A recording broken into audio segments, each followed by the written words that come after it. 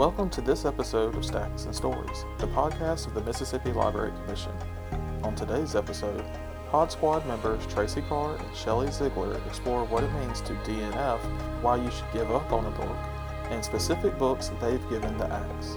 Please note that the following audio has been pulled from the DNF Did Not Finish Self-Absorbed video that was posted to the Mississippi Library Commission YouTube channel on August 11th, 2020, and has been edited to better fit the podcast format. So, stay tuned. Hello, and welcome to another episode of Shelf Absorbed. Hey, Shelley. Hey, Tracy. Are you ready to talk about books today? I am always ready to talk about books.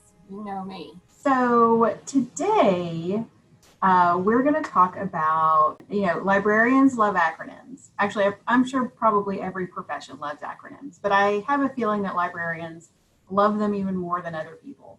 We do have a lot that we use. There are a lot, but one acronym that I know that Shelley and I really like is DNF. So tell me what DNF means, Shelley. Did not finish. So a book, yes, this is a designation. You give a book on a reading list, on Goodreads, whatever, that you just, not happening for a variety of reasons. It goes on to the DNF pile or the DNF shelf or whatever. So two things to know. One, is it wrong not to finish a book? Well, you wanted me to give my opinion. Yes, that's the pausing indicates. I have very strong opinions about DNFing. I not only think it's right, I encourage it. Because if you're reading a book and you're struggling and you just aren't getting into it, it doesn't matter how many pages. I typically I try to give a book 100 pages, but sometimes I give it 2 pages. I mean, sometimes I know right away it's not for me. But if you're not into a book and you're sticking with it, and that typically means that you're slowly reading it and you have to make yourself read it, then you're keeping yourself from all those other books that you want to read. And let's face it, we are never going to be able to read all the books we want to read in our lifetime. So why waste your time? It's not necessarily a bad book. It's just not the right book for you at that time. Exactly. I always say the thing about, I'm never going to get around to reading all the books that would be perfect for me. And this book, for whatever reason, sometimes you don't finish because it's too painful. It reminds you of a situation in your past. Yeah, Yes, it's a trigger, or sometimes it's just you're not in the mood for something like lyrical and beautiful, and you just want like a fast-paced book to read. Yeah. And then sometimes you just hate it. Sometimes you know that you will never return to that book, and that's a good thing to know about yourself. It is. So one thing you need to know about this episode is that there are going to be spoilers, because we cannot tell you why we stopped reading a book without saying what happened to make that happen. We can't just say, well, a thing happened on page 12, and that would not make a very good episode. So I'm going to start not with the book I hate the most, but with the book that inspired this episode. So this is Time After Time by Lisa Grunwald. It's a beautiful cover. Isn't it a cute cover? Yes, I was really looking forward to this. It's available at the Library Commission if you'd like to borrow it, if this doesn't ruin it for you. Okay, so there are certain genre, as Alex Trebek says, and if you haven't, I think I talk about this every time, but if you haven't, It's so fun. y'all need to Google Alex Trebek genre. And it's a clip of him saying genre like 27 times. And sometimes he's like extra French, genre. So I can't even say it the real way without saying it the Alex Trebek way. But anyway, one genre that I really like. I like a good time travel love story. I also like books set in England about crumbly houses and mysteries. Kate Morton is great for those. It seemed to hit all the things. So again, spoilers, turn this off if you want to read this book and you don't want to know the setup. But in this book, this guy named Joe works at Grand Central Station, and it's, 1932 or something. One day he sees this girl, and she's got perfect copper ringlets, and she's dressed slightly odd, and she's not wearing a coat, and she asks him to take her home, and he tries to, and then she disappears, and he's like, what? And then he's sad for a year. Then it's December again. And there's also this whole thing with like, there's a equinox or something in Manhattan. There's a day in December where the sun hits all the buildings just right, and they call it Manhattanhenge, and it's like Stonehenge. So it happens to be on Manhattanhenge Day that, oh my gosh, there she is. And so they chat, and she disappears again.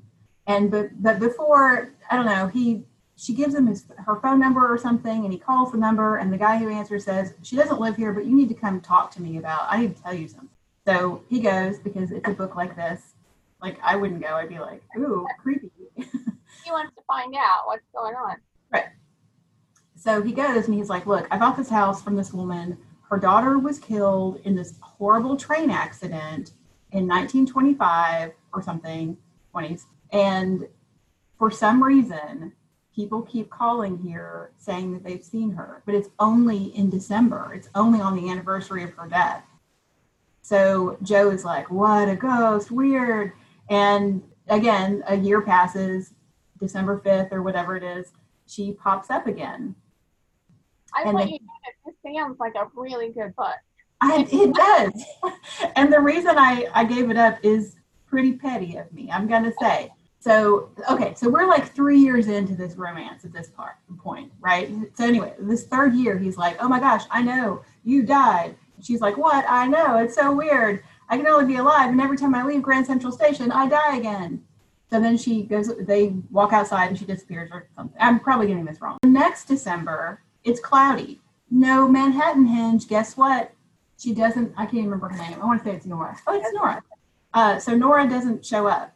Yeah. Okay, so now we're 5 years into this, okay? By the next year. He's been pining for her now for all of these years and hasn't seen her in 2 years, right? Because she didn't show up that next year after they said hello. He's like, okay, look, here's the deal. Grand Central Station has hotels in it. We're just going to stay here. We're not going to leave Grand Central Station if that's the terms of this thing.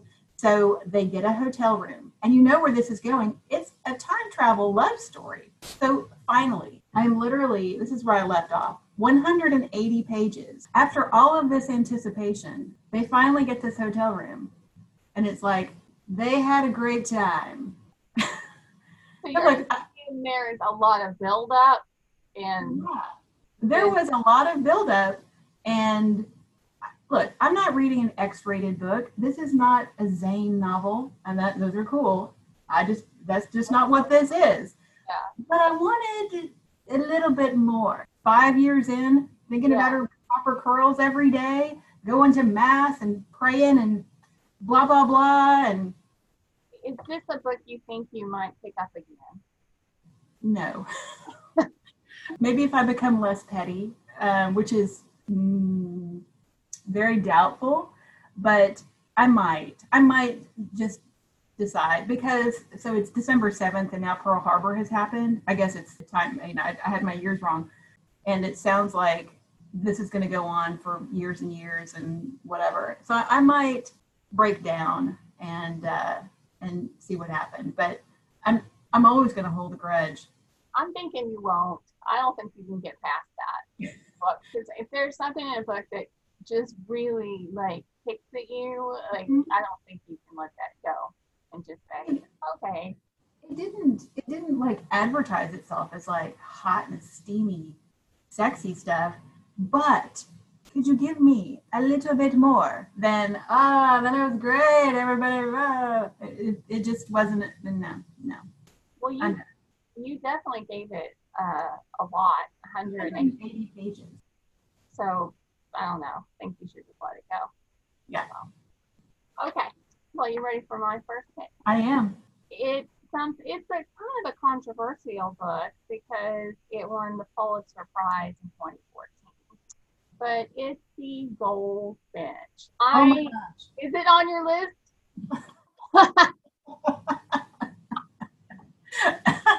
Oh.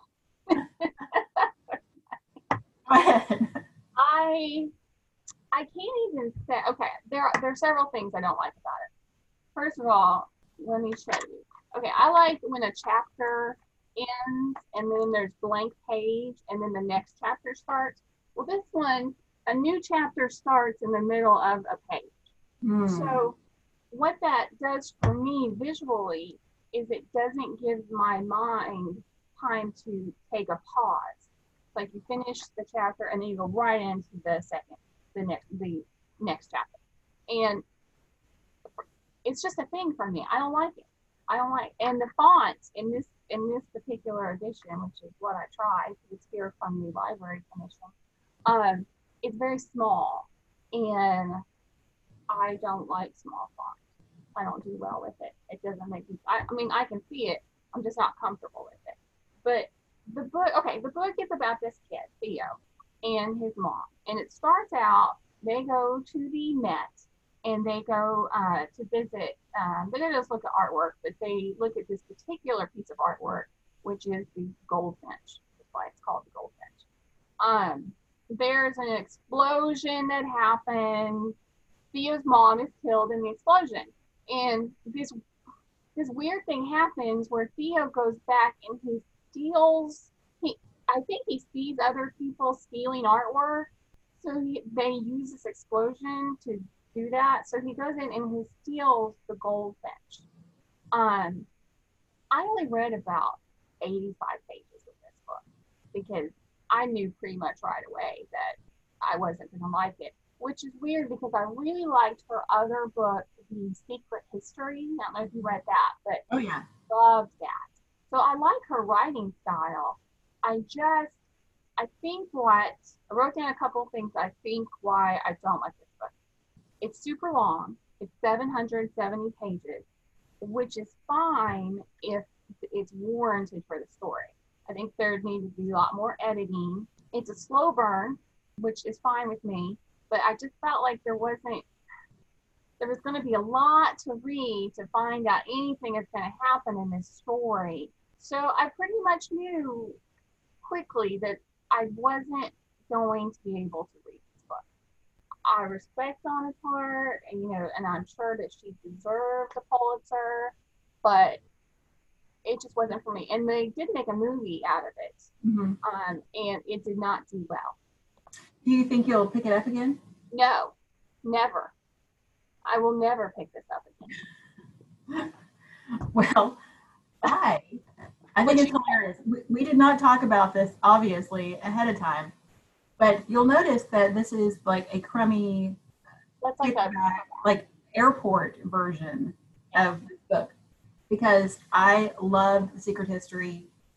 I like The Little Friend. I didn't read that one. It's good in a different way. So I pre-ordered The Goldfinch.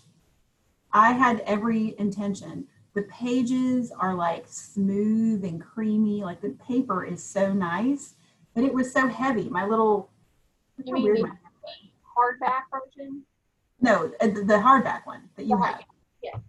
And so, feel the pages for me. They're very nice. They're very soft. Yes.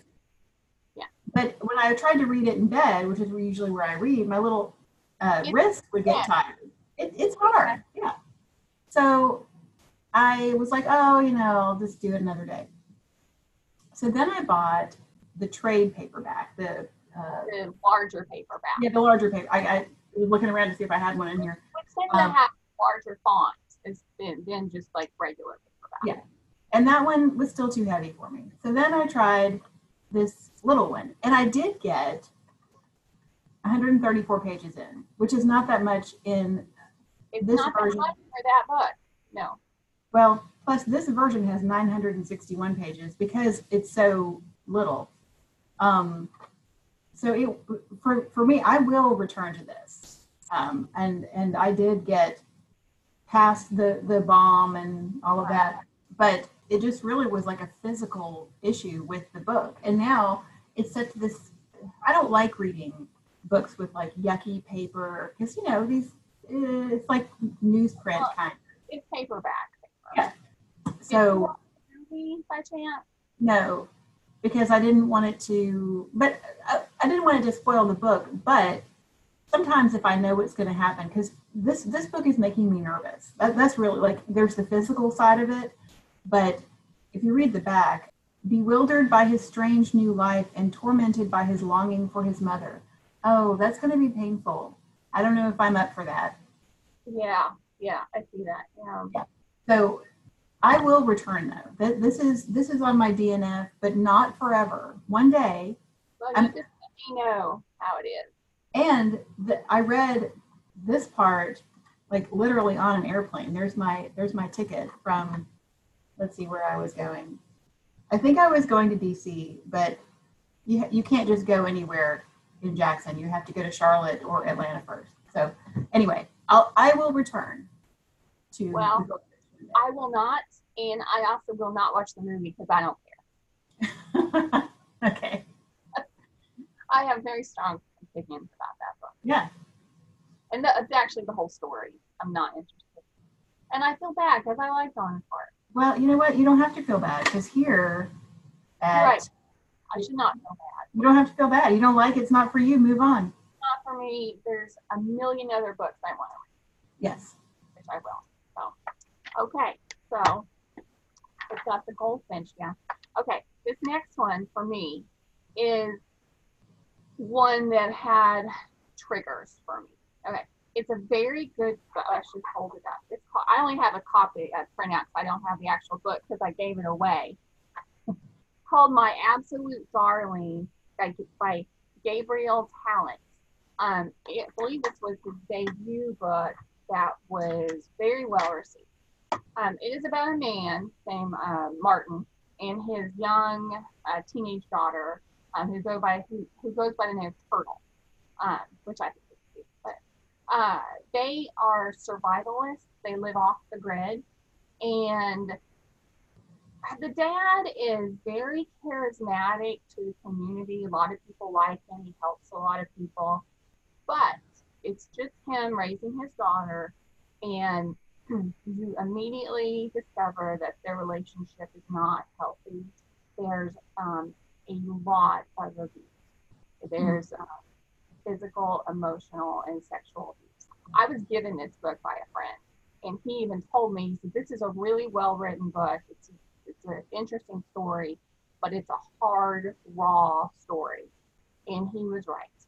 I think I got about like 200 pages into it, but I remember the exact thing that happened that made me stop reading it. And I actually don't want to talk about it because it's sexual abuse.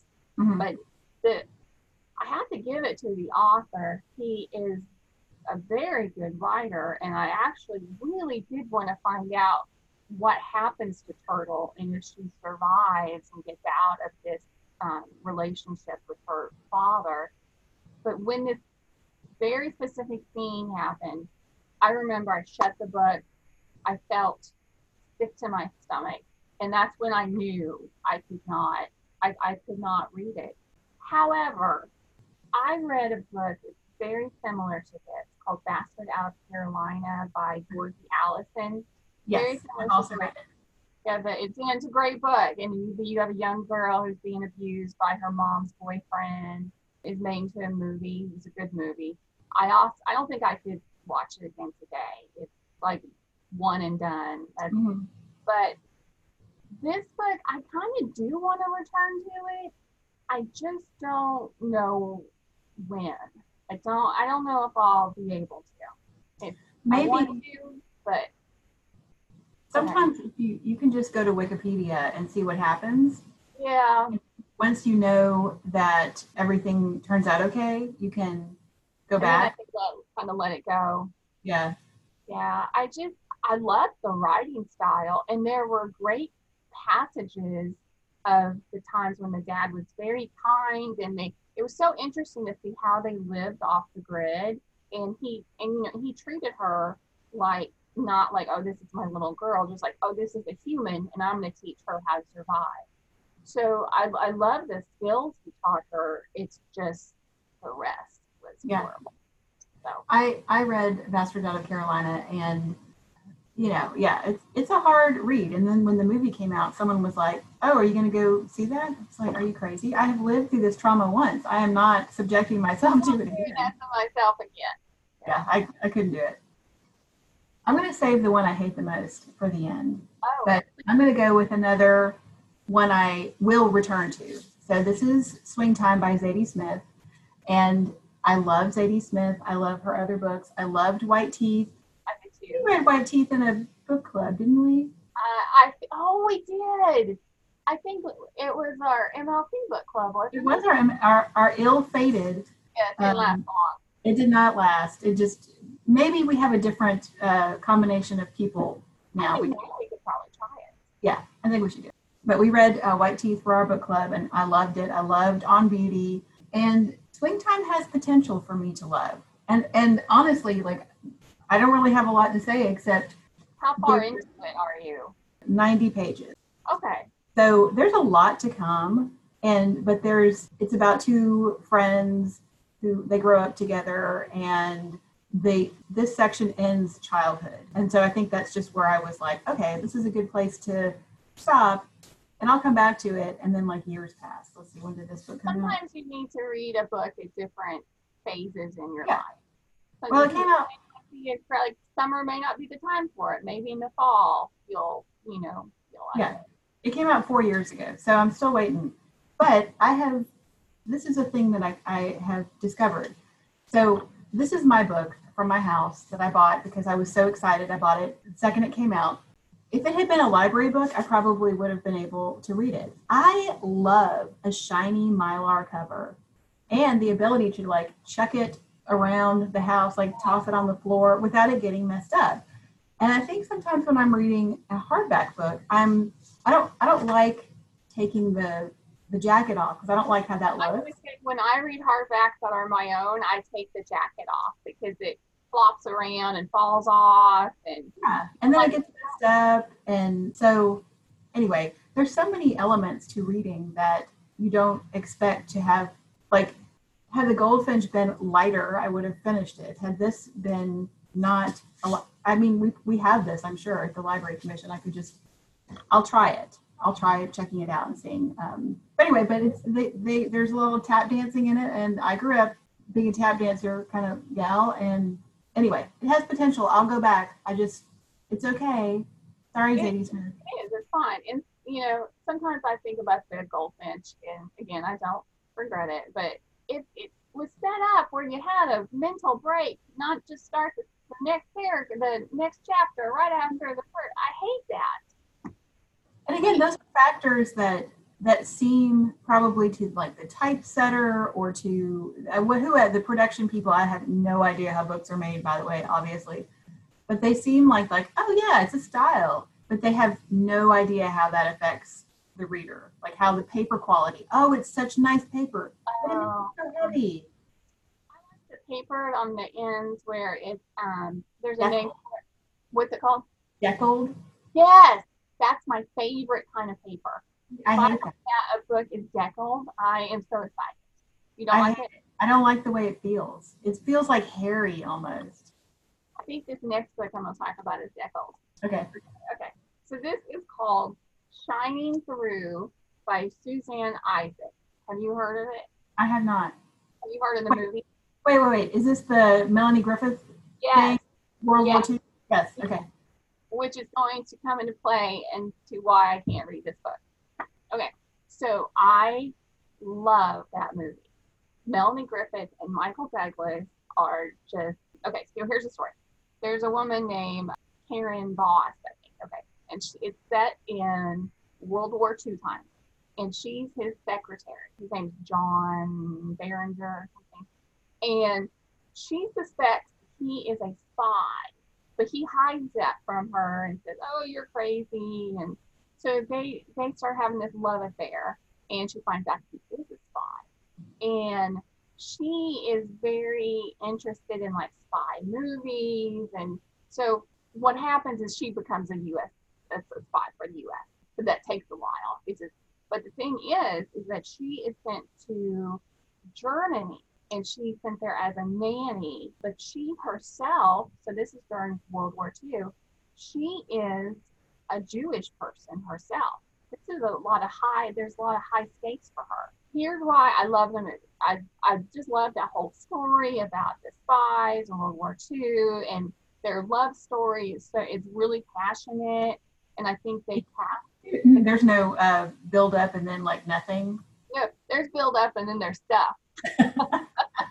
But I think it was cast so well. So I've seen this movie many times. This is a case where if you watch the movie 20 times, maybe the book won't work for you. So I thought, if I love the movie so much, we're going to try the book. In fact, I didn't even know it was a book for a long time. And this book came out in like the 80s.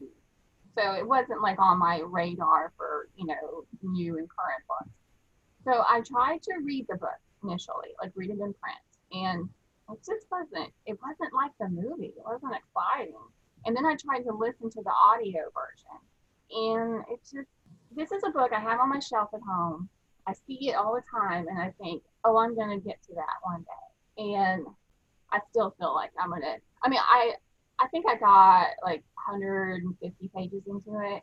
I still think I'm going to get to it one day, but I don't know. I might be 80 by then. That might be the time to read it. Maybe once you forget how good the movie is. Yeah, I haven't seen the movie for a while, but I know it so well. Yeah, that's interesting. I was trying to think of sometimes the movie's better, From what I've read of this, it's just that movie was so good, and it's underrated. Like, a lot of people don't even know about it. I just love it. I could watch it over and over again. You know what? I think I've only seen it like once. But now I'm inspired. Do you own it? I don't know. There are those movies and those TV shows that you like to watch for like comfort, Yeah. because you know them. And that's one of my go-to movies that I know the whole story, but I just love it. Do you know what? Weirdly, one of my comfort movies is The Fugitive. It's not comforting. It's just that I've seen it 80 bazillion times, and there are no surprises, and I like it. I like having something you can go to where there are no surprises, it doesn't cause anxiety, and you can just appreciate, the story. And you can catch things that you didn't see before. I love that.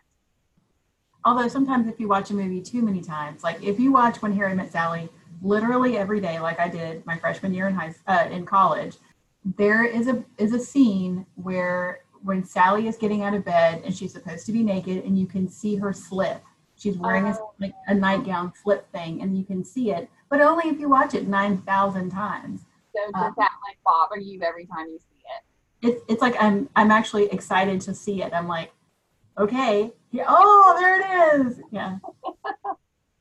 Funny. Okay, so I have saved the best for last, by which I mean the worst. The worst. This is a conversation we've had probably like 10, 11 times.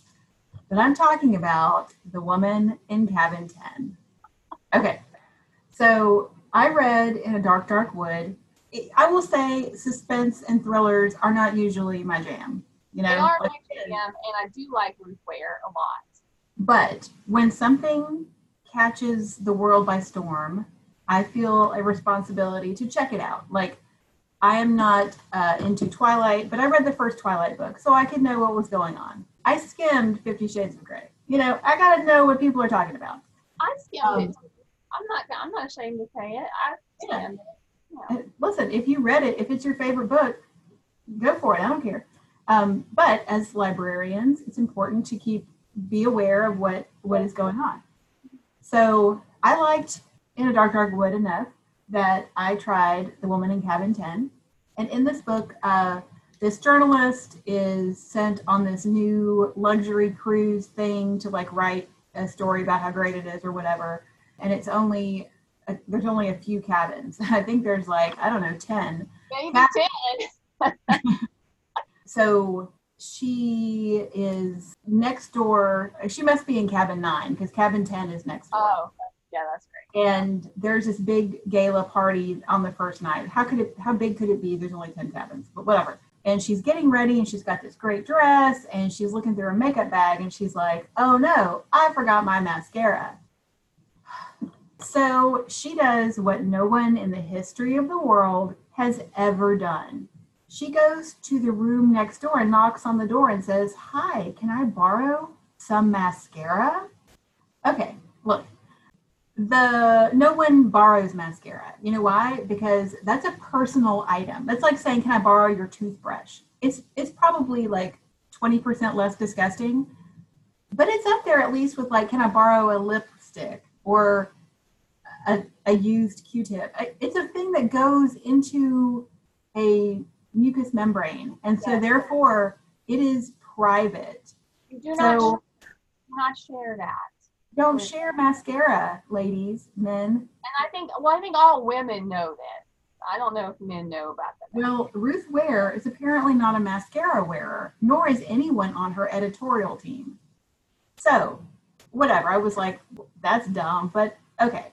So later, they go to the party. Later that night, the narrator, her name is Lo, she hears a splash, and then the woman's missing. And then as time goes on, she's like, oh my gosh, did I make it up? Was there ever a woman? But look, there's the mascara I borrowed. The whole stupid plot hinges. The plot hinges on the mascara. So I have thought of the millions of things she could have borrowed.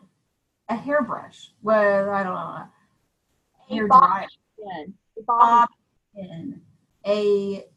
There's soap, shampoo, hairspray, something that is not personal. Do you have a pair of pantyhose? Which is, no one wears pantyhose, but you know what? At least they might borrow some instead of mascara.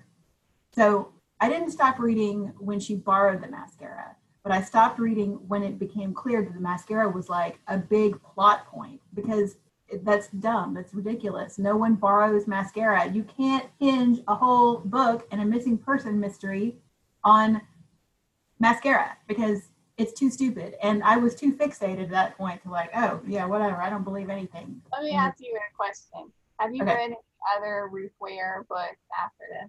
No, I'm done with her. I'm done with her. Because she's got some really good ones. Like, she's gotten better.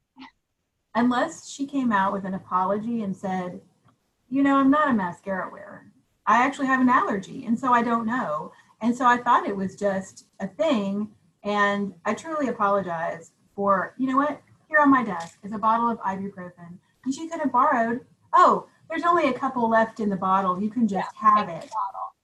Nail polish. Look, I have my whole setup here. How about borrowing? That's perfect. Nail polish would be perfect because you can say, oh yeah, just give it to me tomorrow or whatever. Yeah.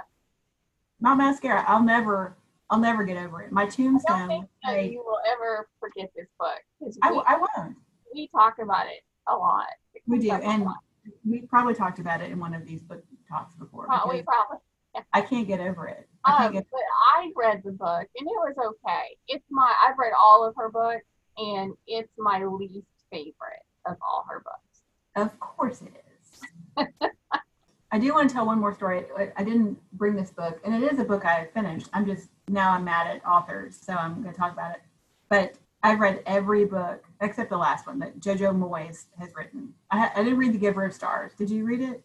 I DNF'd that book.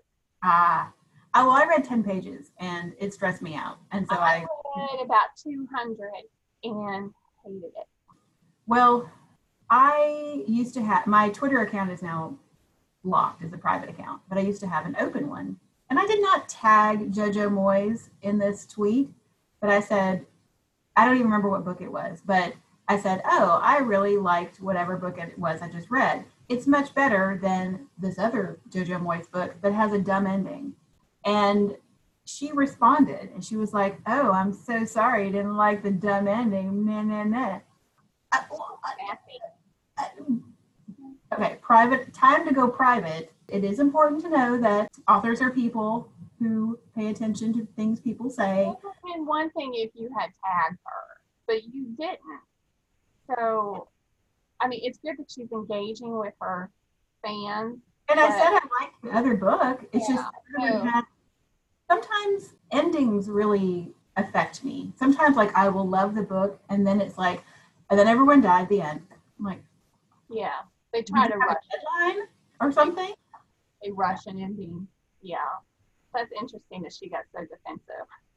Or it's probably some intern or somebody who handles her social media. But still, I was like, oh, okay, sorry. That makes me not want to read her other books. I still read like all of those. Me before you before me and yeah, you, I me know. without you. I read all of those. I read them, but I'm not a big fan, and I don't know. I mean, nothing against her. She's just really not for me. Listen, she better not hear this. I know she might get mad at me. I don't know. So Well, this has been fun talking about books that some we liked and hope to return to. Some were like done with you forever. And again, it's perfectly okay to put a book down and pick up another. that is my hope for this particular episode, is that I want people to know it's okay to say this book is not for me. I'm going to go on to another book, because my boyfriend he used to be a person that would stick with a book, hate it. It would take him 5 months to read a book, but since we've been together for so many years and he sees me not finishing books, now he will DNF books. But it's like he had to come and to realize that it's okay. In fact, it's a good thing to realize when a book is not for you. I mean, if you ate a piece of cake and you got halfway through it and you decided the flavor was not for you, would you continue to eat it? No. Yeah, just because it's there. Yeah. No, it's the same concept. You got to stop eating the cake that it's not very good. Don't read the books that aren't hitting you right. All right. Well, this has been fun. It has been. And I'll see you next time. All right. Sounds good. All right. Bye. Thank you for tuning in to this episode of Stacks and Stories, the podcast of the Mississippi Library Commission. We hope you will tune in next time, and we encourage you to visit your local public library often.